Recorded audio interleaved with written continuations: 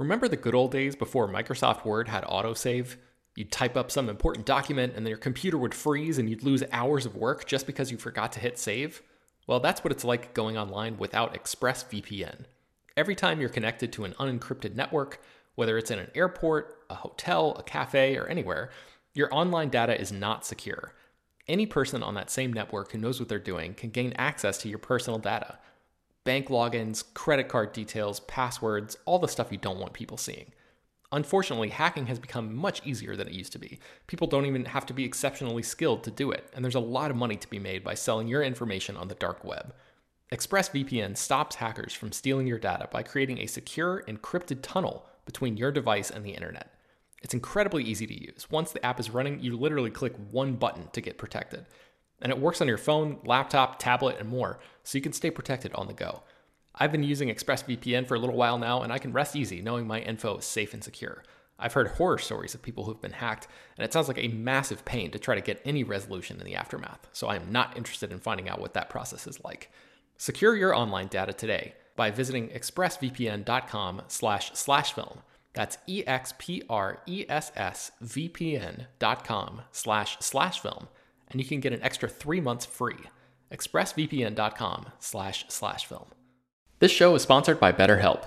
This year has gone by incredibly quickly, but it's always nice to pause and take stock. What's something you're proud of in 2024 so far? What's something you still want to accomplish this year? I know I'm guilty of falling into a routine and not always thinking about the bigger picture. But as the great Ferris Bueller once said, life moves pretty fast. If you don't stop and look around once in a while, you can miss it. So it's crucial to take a moment to celebrate your wins and make adjustments for the rest of the year. Therapy can help you contextualize your progress and set achievable goals for the next 6 months. As you surely know by now, it's not only for people who've experienced major trauma. Therapy is helpful in all kinds of ways, including learning positive coping skills and how to set boundaries. If you've been considering trying therapy, check out BetterHelp. It's fully online and was specifically designed to be flexible and customizable to your schedule. To get started, just fill out a brief questionnaire that matches you up with a licensed therapist, and you can switch therapists at any time for no additional charge. Take a moment. Visit betterhelp.com/filmdaily today to get 10% off your first month. That's BetterHelp, HELP.com/filmdaily. Hello, everyone, and welcome to Slash Film Daily for December 5th, 2017. On today's show, we're going to be diving into a bunch of news that hit over the last 24 hours, including Bryan Singer was fired from the Queen biopic. A Quentin Tarantino Star Trek movie is in the works. Rian Johnson's new Star Wars trilogy, Jurassic World Fallen Kingdom plot details, and Marvel announces a podcast universe. And in our feature presentation, we'll take a look at Sight and Sound's best films of 2017 list and ask the question, do television productions qualify for best of the year movie lists? This is Peter Sciretta, and joining me on today's podcast is Slash Film senior writer Ben Pearson. Hey, what's going on? And Slash Film writer Chris Evangelista. Hello. Let's dive into the news, guys. After we recorded the podcast yesterday, we had learned that director Bryan Singer was fired from the Queen biopic. This is something that, when I was at the Star Wars junket over the weekend, it was kind of rumblings going on in the industry, but nothing reportable. But it finally hit yesterday afternoon. Ben, what do we know? Yes, so Bryan Singer was directing a movie called Bohemian Rhapsody, which is a biopic of the band Queen. It starred Mr. Robot actor Rami Malek as the frontman of the band, Freddie Mercury. So they'd been working on this movie for a while. I think there was only 3 weeks left in production. And Singer was just fired. So Bryan Singer is no longer the director of Bohemian Rhapsody, is the official statement from Fox. And the Hollywood Reporter has this detailed breakdown of why that happened. And basically it boils down to, on multiple occasions, Bryan Singer just failed to show up for work. He sort of mysteriously vanished from the set, and he's done this on a couple other movies, I think. Superman Returns and X-Men Apocalypse. He's been known to do this here and there. One of the actors, Tom Hollander, actually quit the movie because of Singer's behavior, but was eventually persuaded to return to the production. Apparently, Singer and Rami Malek had been, clashing in creative ways on the set, and there's a rumor of a heated argument between the two that didn't actually get physical, but did result in Singer throwing something on the set. Although apparently that particular difference was settled and the two were expected to continue working together, but then the production ended up having to be shut down on December 1st when Singer just didn't show up to the set in London. There are some rumors that he has been in the US for the past 10 days or so. And then even after this whole first wave came out, he actually released a statement talking about why he was let go and how he was disappointed that Fox did not grant him leave to visit a sick parent. So that's his excuse. He said, with fewer than 3 weeks to shoot remaining, I asked Fox for some time off so I could return to the U.S. to deal with pressing health matters concerning one of my parents. This was a very taxing experience, which ultimately took a serious toll on my own health. Unfortunately, the studio was unwilling to accommodate me and terminated my services. So the statement goes on from there, but that's essentially where we are right now. So yeah, Peter, what do you think? Well, I think Bryan Singer's behavior behind the scenes has kind of been notorious in the industry. You know, you mentioned that this is the first time, or this is not the first time this has happened. It seems, and obviously, and a couple years ago, there were those allegations against him with underage parties and sex and stuff like that. And I just think we're in a different climate where the studios aren't going to put up with these, people of power, pulling these kind of moves anymore. And also, in this world where there are allegations coming out every day against someone, I would think with Bryan Singer's history and like those allegations, maybe Fox doesn't want to be in the Bryan Singer business. But, maybe I'm reading into things too much. Chris, do you have any thoughts on this? I honestly can't believe that he's done this abandoning the set thing before. This is the first time I'd heard about the other allegations you're talking about, Peter, but the leaving the set thing, I've never heard of that until now. And it's amazing to me that he was given so many chances again and again, even though he's clearly very unprofessional. It's very strange that they would just keep giving him high profile movies, even though he has a history of literally just blowing off his job. It's very strange. Yeah. The cinematographer had to actually step in and direct a few days worth of shooting while he, was not on the set of his own movie. And I guess his reputation was sort of so infamous that the chairman and CEO of Fox Film and the vice president of production for Fox had to come to him and warn him before filming even started that they wouldn't tolerate any unprofessional behavior on his part. So like, if your reputation precedes you to that degree, if you're known by the CEO of Fox Film that this is something that you do, that does seem pretty wild that they would still continue to give him a chance. But I mean, I guess it's just he's made that studio so much money with the X-Men movies that there's probably a little bit of a give and take there. But I have to imagine that he's sort of done at that studio after this. And you also have to think, this is a studio that is on the verge of being sold, either to Disney or another studio. And, they, when that happens is you get rid of those problem areas because you don't want to look, you don't want those to come up in the sale. So. Right. So I guess there's 2 or 3 weeks more filming, on the docket, and a replacement director is supposed to be announced sometime soon. So we'll keep you guys posted on that. And also a news item that broke last night after we had all left the virtual Slash Film office. It was Quentin Tarantino came up with an idea for a Star Trek movie that is now in the works. Chris, what is going on? Right. So like you said, this news broke last night, and it took me like a full minute to realize this wasn't a prank or a joke. It's a true story that apparently Quentin Tarantino pitched an idea to J.J. Abrams for the next Star Trek film, and Abrams and Paramount liked the idea so much that they're assembling a writer's room to hash out Tarantino's idea. And the rumor has it that if it all works out, Tarantino will either write or direct the film. I honestly don't know if that's going to happen, but that's the rumor right now. He's expressed, some sort of vague interest in the past about directing a Star Trek film, but it always sounded like that, just a thing to say where people ask filmmakers, would you be interested in directing so-and-so? And they usually 9 times out of 10 will say yes, but this is apparently a real thing that's happening.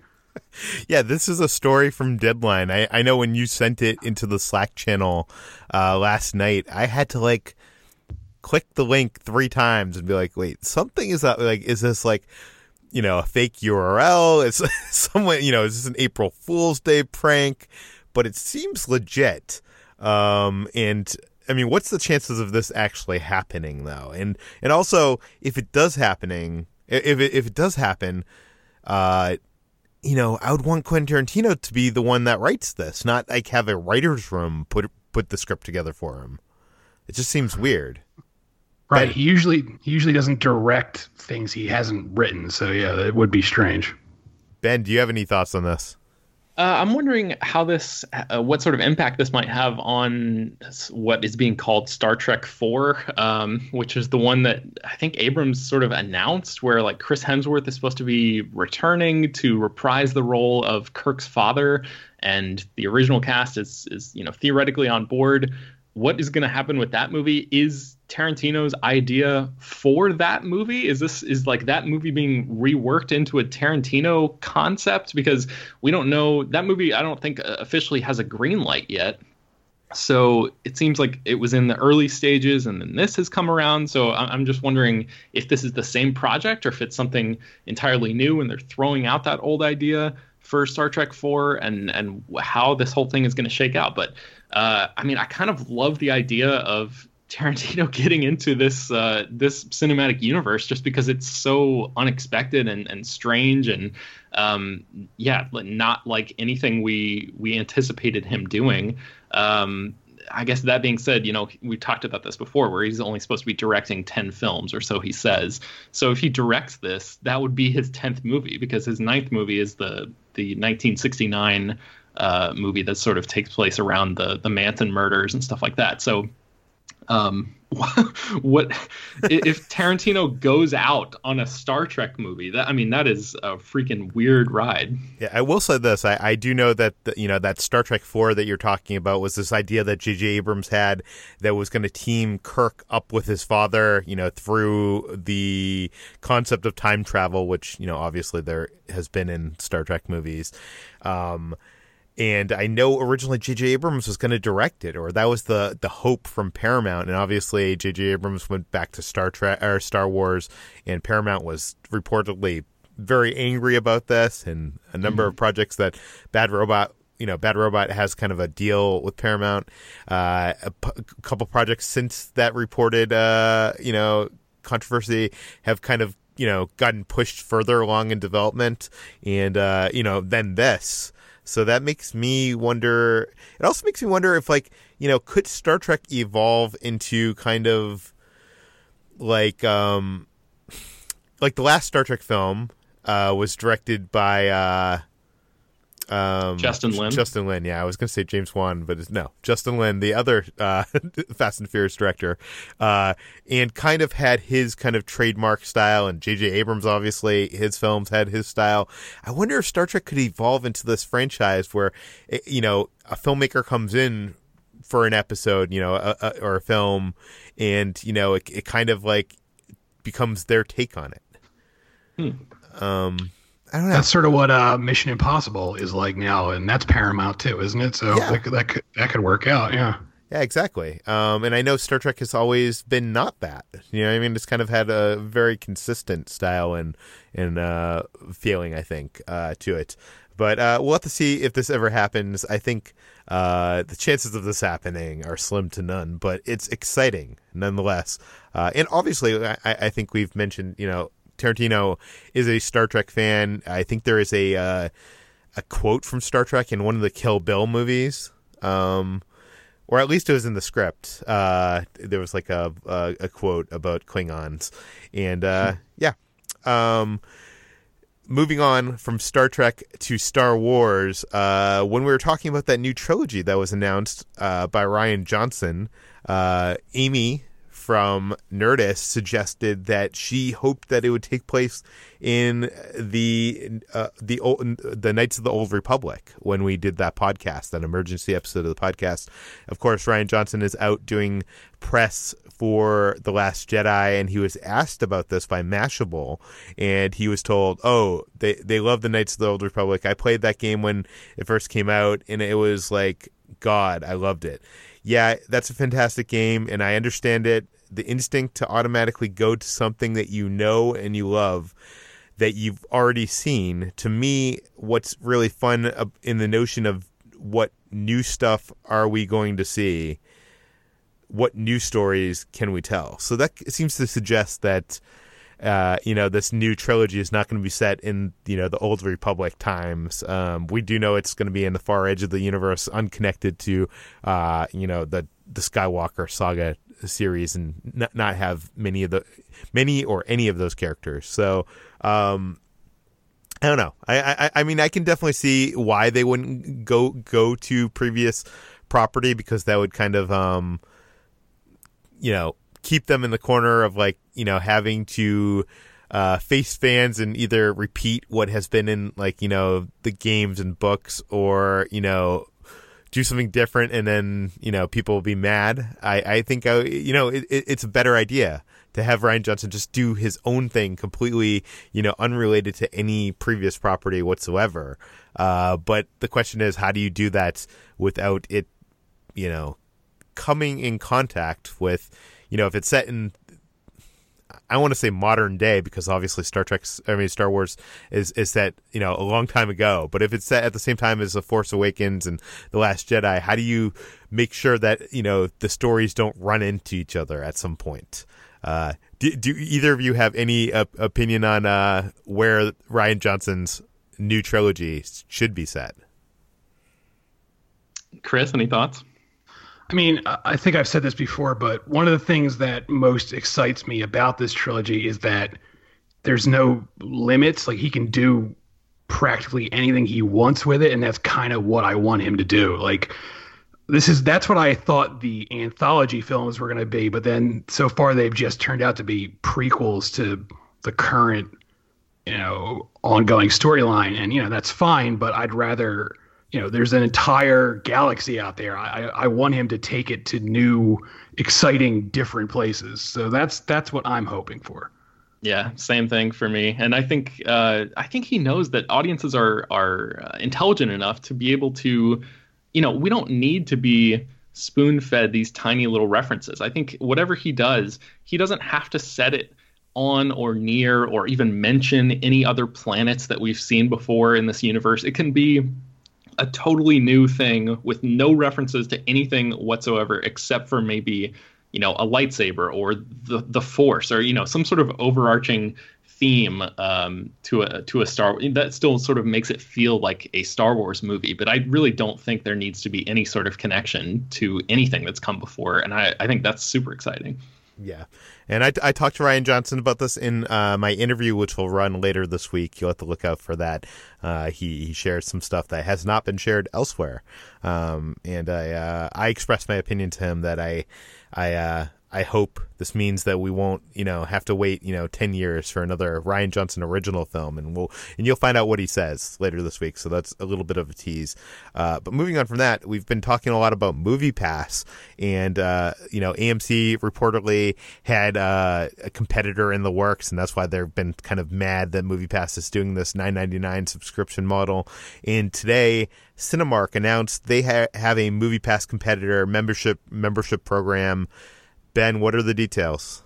Yes. So for Cinemark, if you pay $8.99 a month, members will receive one 2D movie ticket for the entire month, 20% off concessions, and the ability to reserve seats and pay for tickets online ahead of time with no fees. And that's basically it. So, I mean, it is not much of a competition when it comes to what MoviePass is offering, which is the ability to see one movie per day for $6.95, annually. And or $6.95 a month annually. And so the value is just, I mean, it's not even in the same ballpark, really. So it's kind of a crazy thing that they're trying to do. Friend of the site and TV critic Miles McNutt was tweeting about this, and he pointed out that in his market, which I think he lives in Nashville, evening showings at the Cinemark Theater near him only cost $7.15, and matinees are like $5. So he wouldn't even be saving money at all to see one movie a month by paying, unless you go and buy a ton of concessions. It just doesn't make much financial sense. And then, on top of all that, you've got other major theater chains like AMC and Regal that have their own membership programs that are significantly cheaper than what Cinemark is offering now. So it really, to me, I mean, unless I'm missing something huge, it really only makes sense for people who live right next to a Cinemark theater, and maybe that is like their only practical option for going to see a movie in a theater. Do you guys have any thoughts about this? I feel like if even MoviePass wasn't around and wasn't $9.99, this wouldn't be that great of a deal. But yeah, if you're right, if I was located right next to Cinemark, I could maybe save $5 each ticket. And if I see 4 movies a month, that's $20 worth of savings. And how much is this membership? It's $8.99 a month. So I'd save $11. I mean, I guess, I guess it depends a lot on your market. If you live in a big city like Los Angeles or New York or something where ticket prices are a little bit more expensive, like maybe it makes a little bit of sense. And the other thing that really pisses me off about this is like them saying, oh yeah, we're going to waive the online fees for giving you the ability to choose your seats beforehand and buy tickets online. It's like, that doesn't cost anything. That's been a given of, every theatrical experience I've had in Los Angeles, basically, since I've lived out here for almost 10 years. So it's like, it doesn't cost the theater anything to do that. And for them to try to sell that as a perk of this membership program is insane. Yeah, I think these exhibitors are living in the past, and they're like so out of touch with what moviegoers want. I don't know. It just seems like, I don't know. I'm not on the MoviePass wagon. I have a MoviePass. I love MoviePass. It definitely seems like one of those deals that is not going to last in the long term. But I don't think movie theaters are. I don't think that they have a plan in place to combat it. This is your headline says it's laughable, and it is laughable.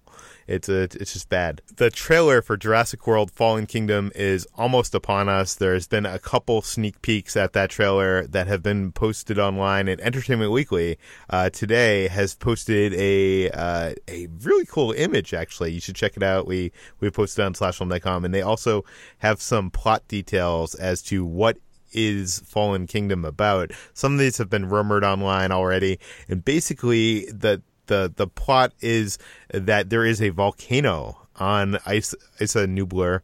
This is something we've always known. If you've looked at the maps of Jurassic Park released over the years, there is a volcano there, and it's going to erupt. Somehow they have gotten word that it's going to erupt, and the world is. Are they going to stand by and let the beast go extinct again? Claire, played by Bryce Dallas Howard, organizes a expedition to go to the island and save get the dinosaurs off the island.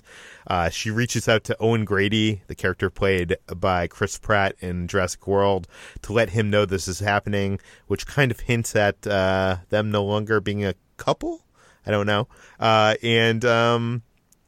As we see in these trailer snippets, it looks like the volcano erupts while they're in the process of this, and hell breaks loose.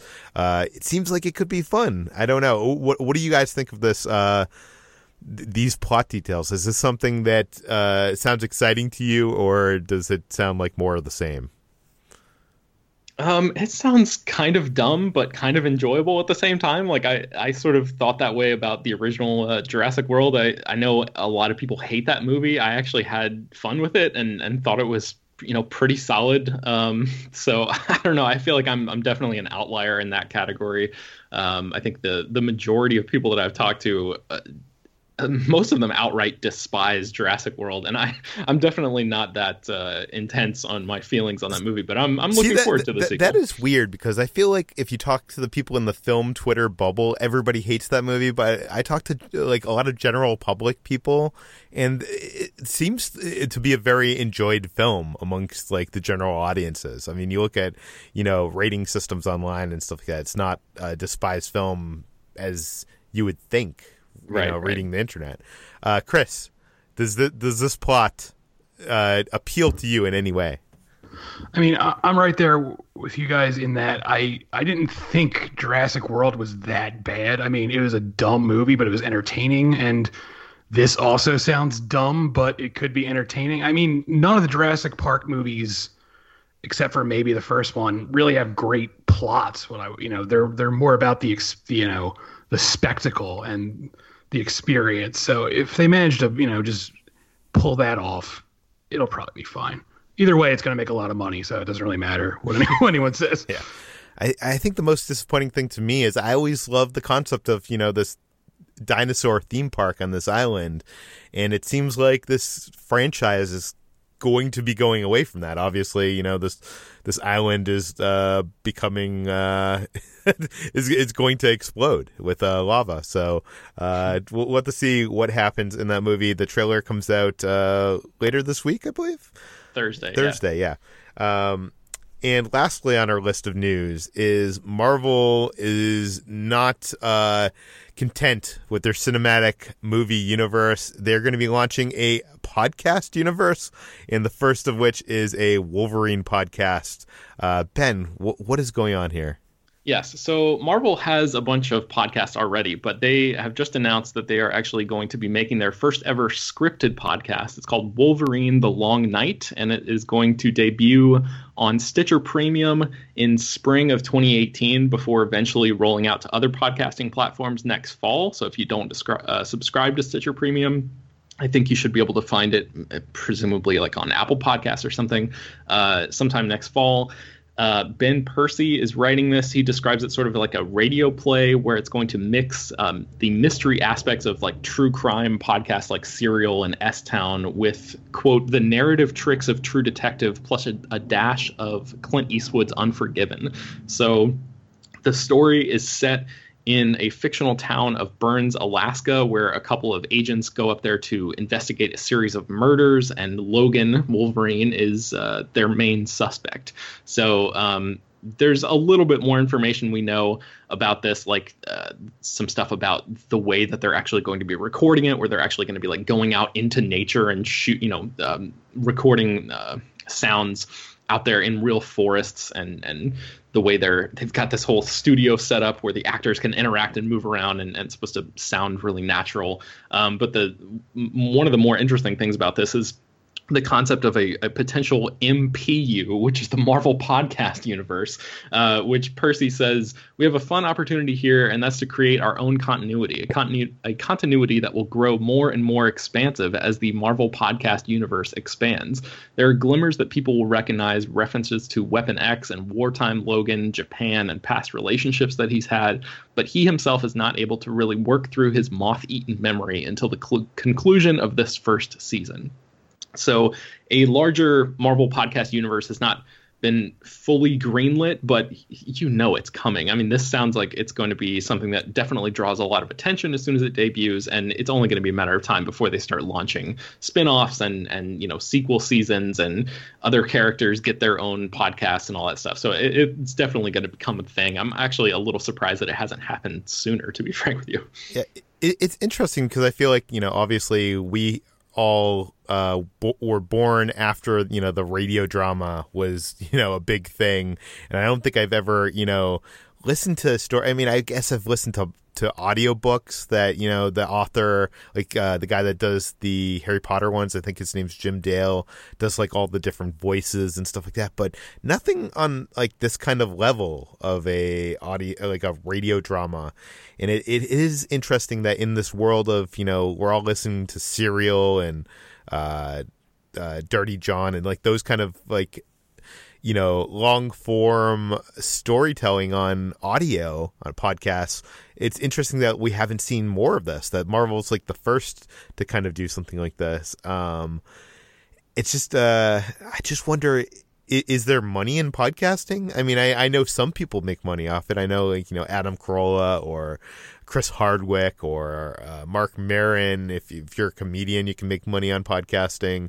And, you know, if you sell something like cereal that gets, you know, millions and millions and millions of downloads, you can make money. I guess Marvel can do it, right? Like, Chris, do you have any interest in listening to this? No. And you're a comic book reader too.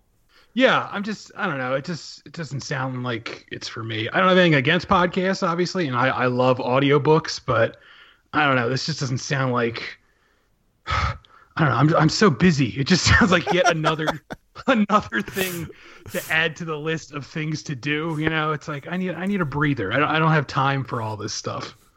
I'm not even really super crazy about Wolverine as a character, but I'm definitely going to listen to this because I like, you know, finding new podcasts and diving into them and, you know, like exploring their back catalogs and stuff. So getting on board with something like this to the start sounds appealing to me. And, you know, Peter, one of the early slash answers or I guess water cooler entries I might have done was recommending this podcast called The Secret History of Hollywood. And that podcast does a similar thing where it, you know, there's a lot of like voice work going on and music and sound effects and stuff like that. So that's sort of a similar sort of a radio show kind of vibe.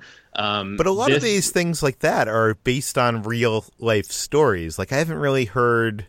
There's one called Homecoming that is actually being turned into a TV show. I think Sam Esmail, the guy behind Mr. Robot, is adapting the podcast into a TV show with Julia Roberts and I'm not sure who else is in the show version, but like Catherine Keener and Oscar Isaac and I think David Cross and a bunch of people like that are in the podcast, and it's really great. So that's the most.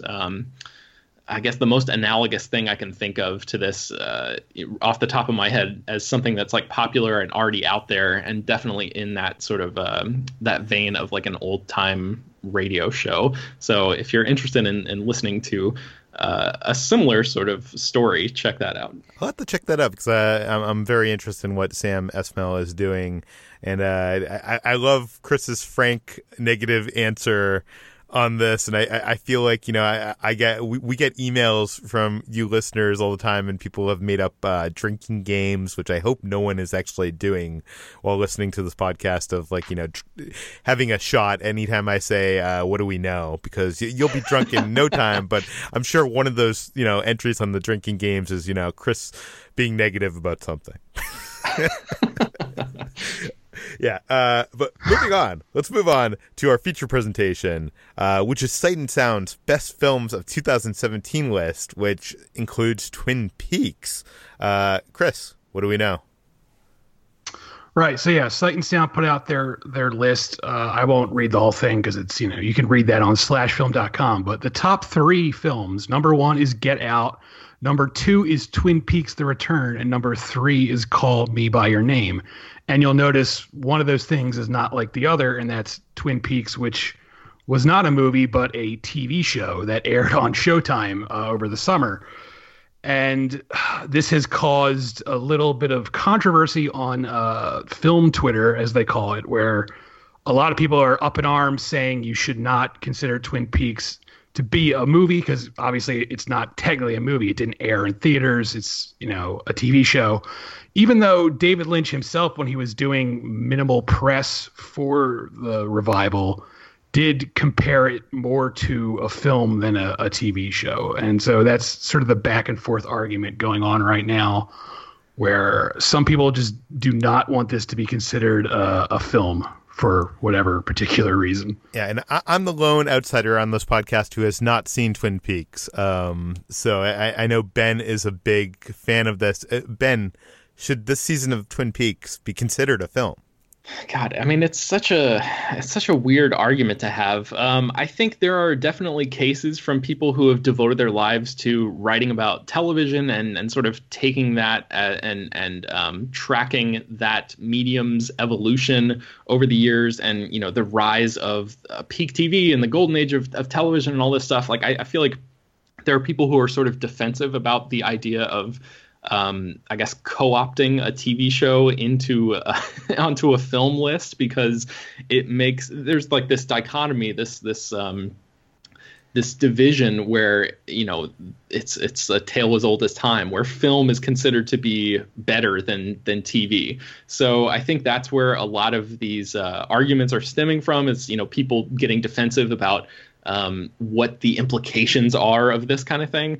For me, I understand all of those points, but like in my heart of hearts, I sort of feel like people should be able to put whatever the hell they want on any of these lists, because nothing really matters. None of these lists are like that important or life changing. And I feel like I feel like while those points are all valid, I do think there is a case to be made for like episode 8, I think it was, of Twin Peaks: The Return, as being, just as monumental a cinematic achievement as anything that we saw in an actual theater this year. So I don't know, Chris, what do you think about that?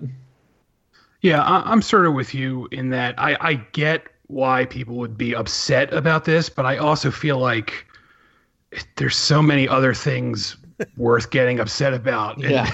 This should not be at the top of your list. I mean, I get it. There's this sort of weird push in the last few years where almost every showrunner, when they're interviewed, they say, "Oh, we think of this as more of a movie than a TV show."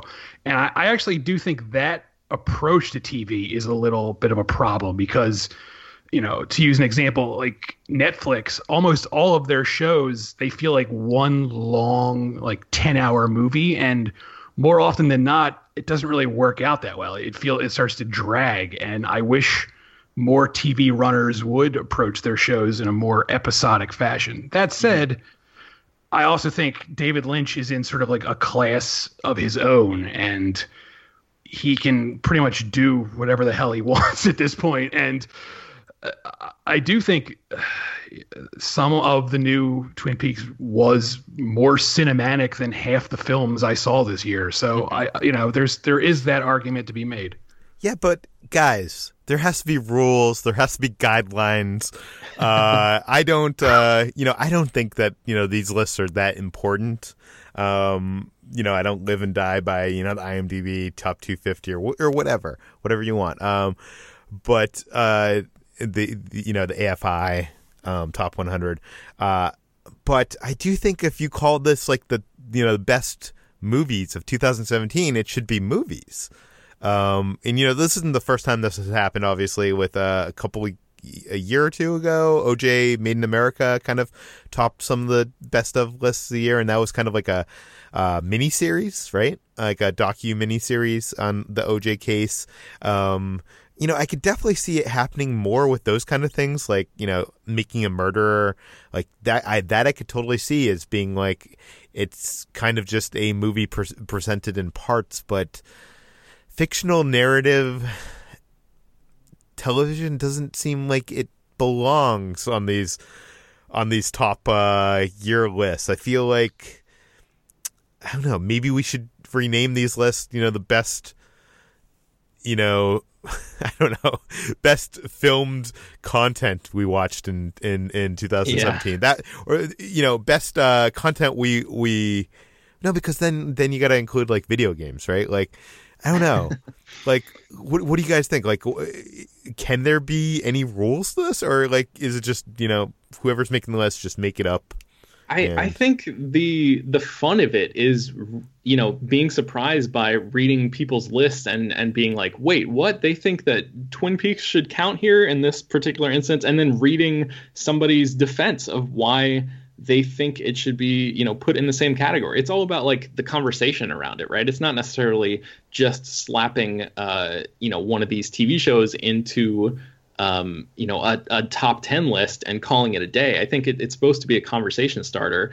That being said, the OJ Made in America documentary actually won best documentary feature at the Oscars last year. So and the thing that I keep sort of I guess brushing back and forth and sort of butting up against is this idea of like whether something debuted in a theater or whether it debuted on a small screen, and whether that actually matters to what its eventual categorization should be. Because that documentary, I think, played at Sundance, and it was released in theaters, and then it went on ABC and ESPN and stuff like that. So like maybe you could make a case that, oh, it was intended to be a movie and then just put on TV afterwards. But for something like Twin Peaks, it's a little bit more difficult because, as Chris said, it's, Lynch is in a category all to himself.